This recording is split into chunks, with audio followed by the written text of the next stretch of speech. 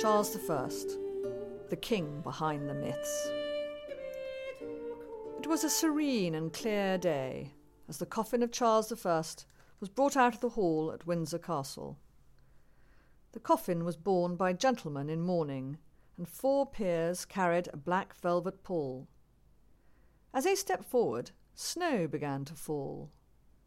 By the time they reached St. George's Chapel, where the king was to be interred, the black velvet pall was all white, the colour of innocence, as one witness later described it, recalling that Charles had been crowned in white.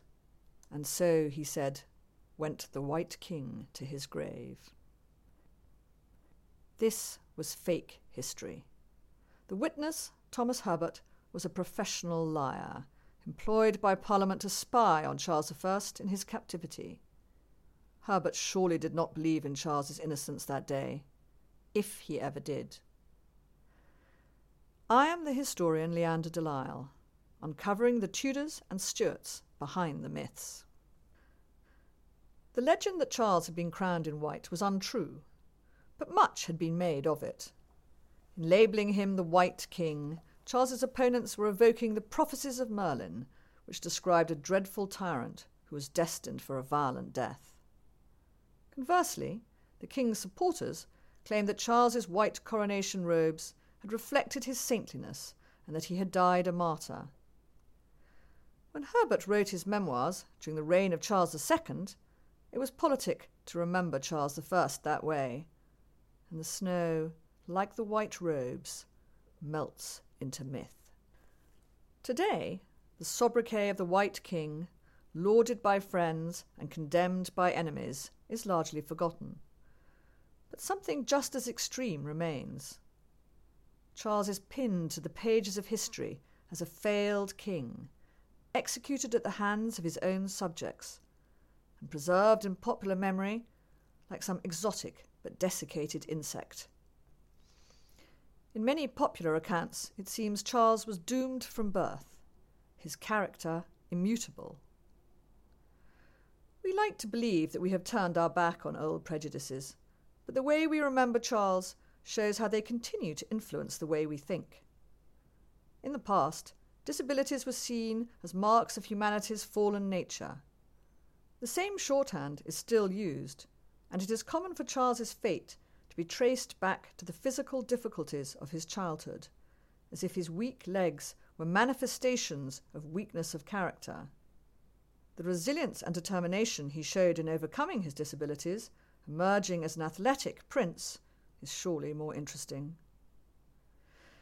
Instead of a survivor, though, we are presented with the narrative of a sickly child maturing into an effete adult. Charles's youthful indiscretions with women go unremarked, and even his passion for art, shared by his militaristic brother, Henry, who died young, is judged prissy rather than princely. There is little hint of the virility of a king who sired a large brood of children. Indeed, the happiness of Charles's marriage is grist to the mill. In the early modern period, effeminate was not a term of abuse used against homosexuals. It described men who enjoyed female company. A similar attitude is evident in the modern fashion for the bromance, with its philosophy of bros before hoes. Strikingly, Charles is judged less than a man because he loved his wife, while her reputation, in turn, is itself shaped by old misogynistic attitudes. Since Eve, women have been accused of seducing men into evil. So it was with Charles, whose Catholic queen, Henrietta Maria, supposedly persuaded him to become a Euro-Catholic tyrant in Protestant parliamentary Britain, setting him on the path to ruin. This traditional view of Charles covers the tracks of those who shared responsibility for the horrors of the Civil War. It also inspires indifference to the period. Despite the wealth of exciting new scholarship and the thrilling story of the king's life, the well-trodden ground of the Tudors continues to grab more attention. Yet the drama of the Tudor age did not end with the death of Elizabeth I. As Charles ascended to the throne, questions raised during the Tudor era about faith and power awaited their bloody resolution. The Church of England, with its episcopate, that is, rule by bishops, remained only half reformed. Though Charles thought it the best in the world, for others its combination of Calvinist theology and Catholic structure was a dangerous mingle-mangle of the popish government with pure doctrine. Such Calvinists feared their faith was fragile in Britain. In Europe, the Counter-Reformation was triumphing in the devastating 30 Years' War, which evolved from a Protestant rebellion against the Catholic Holy Roman Emperor. While in England, Protestantism had already proved vulnerable to the whims of Tudor monarchs. To defend themselves during the reign of the Catholic Mary I, Protestants had developed resistance theories. These argued that kings took their authority from the people, who therefore had the right to overthrow, or indeed to kill, any monarch of the wrong religion.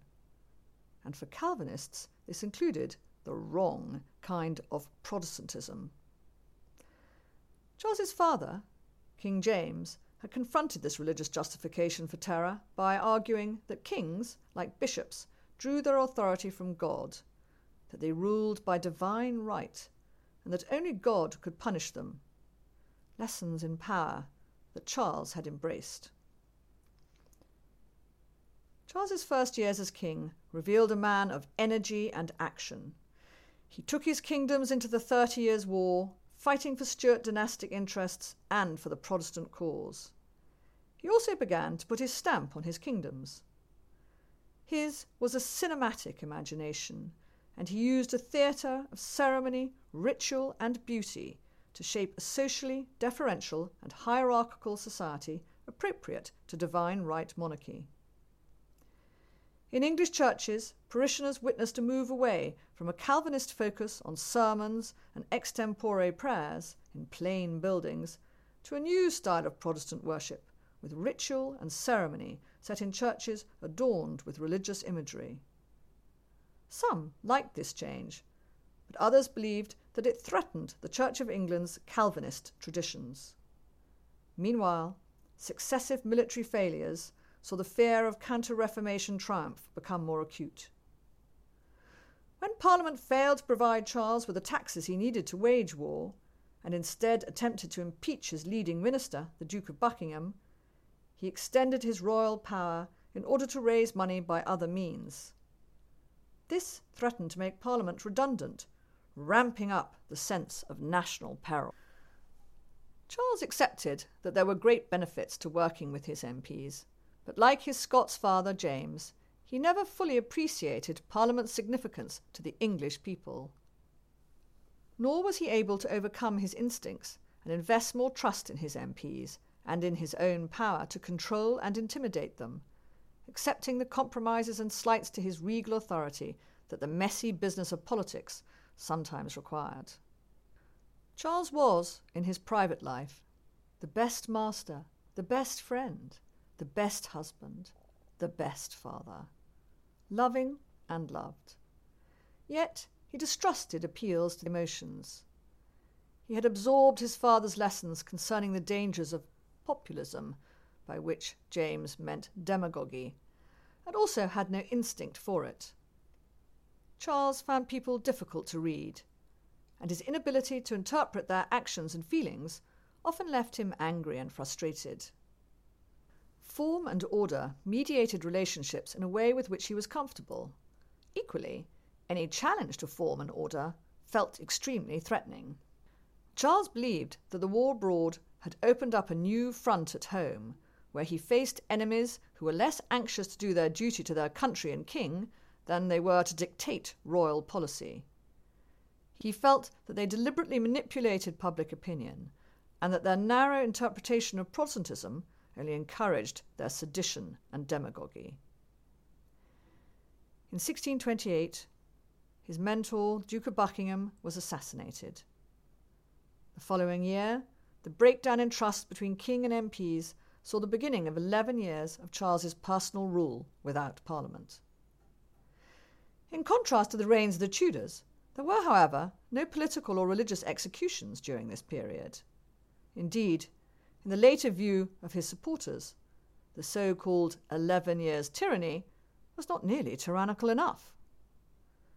Though Charles was self-righteous, he was rarely ruthless. This emboldened his enemies, and they proved more willing than he was to shed blood. In 1640, a knot of opposition peers, led by men like Robert Rich, Earl of Warwick, and Puritan allies such as the MP John Pym, plotted an invasion of England in treasonous alliance with Scots rebels who had opposed the imposition of a new prayer book and were now determined to abolish episcopacy. The Scots' victory and occupation of the north forced Charles to call what became known as the Long Parliament in order to raise tax money to either pay the Scots to leave or to fight them. But the Long Parliament also gave a platform to Charles's enemies. In the past, the opposition had wanted to protect and promote English Calvinism and the liberties of the subject expressed in the free debates of Parliament. Now, however, leaders like Warwick and Pym were anxious to divest Charles of any powers that might later enable him to revenge himself on them for their treason with the Scots. They would also remove any minister capable of opposing them. Charles's leading hard man, the Earl of Strafford, who had threatened to use an Irish army against the Scots, was arrested shortly after Parliament had assembled on trumped-up charges of treason, and he was executed in 1641 without conviction at trial. Meanwhile, the opposition was also whipping up ethnic and religious hatreds to create a climate of fear that would help justify their increasingly radical moves. English Catholics were accused of storing weapons, and their priests were executed to create an illusion of immediate threat, while targeted mob violence and mass petitions were used to intimidate English MPs. Their aim was to push through the legislation they wanted. Rebellion in Ireland helped to raise fears to a still further pitch, with the spreading of exaggerated reports of the massacres of Protestants. By 1642, the new media of pamphlets and news sheets, together with sermons and political speeches, had built a narrative that would justify rebellion as a necessary defence against popery. This was a term which described a form of religious and political tyranny and was associated with the Counter-Reformation, but it could also be applied to any reverse to Calvinism. And the seductive Henrietta Maria was being trolled as the papist in chief. Charles, in fact, despised the Pope, and there were too few Catholics in England to pose any threat to the nation. The Civil War instead set Protestant against Protestant, fighting over the nature of the Church of England and where exactly the balance of power between king and parliament should lie. The radicalism pursued by men like Warwick and Pym were as responsible for the Civil War as anything Charles had done. With Charles having now accepted he could no longer rule without Parliament, many MPs would fight for the king's cause against those they judged to be an ambitious clique allied to extremists and fanatics. Most people expected the war to end with one great battle that the king would lose. But Charles was changing and began to show new skills of leadership. Parliament had control of London and the majority of England's wealth and population. For a time, they also had the backing of the Scots. Nevertheless, it took 4 years for Parliament to defeat Charles militarily. He was very fearless in his person in battle, it was said, and he would show equal courage in the grindstone of captivity. Imprisoned from 1646, Charles never gave up the struggle to get the best terms for his restoration as king. His final sticking points remained a refusal to betray his God by denying episcopacy was divinely instituted, or his brothers in arms by giving up his friends to punishment. Until the last day of his trial, Charles hoped he could yet strike a deal, ruthlessly threatening a new war in Ireland to get it. That hope of a deal was disappointed, but he had also learned the power of print and had helped prepare the Icone Basilicae, or Royal Portrait, a purportedly autobiographical work of propaganda that gave his cause life after death, with the king remembered as a martyr. In reality, Charles had been neither a saint nor his wife's weak puppet, but a man of great courage, immense resilience, and high principles, who also had human flaws. His life inspires the sympathy of tragedy, and when he died, he was loved in a way that his son, the cynical, merry Charles II, would never be.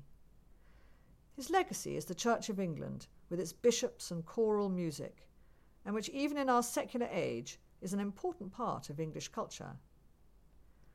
But the intensely moving drama of the White King also remains, a tale of misogyny, mass movements, and a new media, of populist politicians and religious terror, of civil wars and the hopes of a different future. This is a story that speaks to our time. If you are interested in reading more about Charles I and the continuation of the Tudor story under the Stuarts, I hope you'll enjoy my new biography, The White King, Charles I, Traitor, Murderer, Martyr. And do feel free to ask me any questions via my website, Facebook, or Twitter.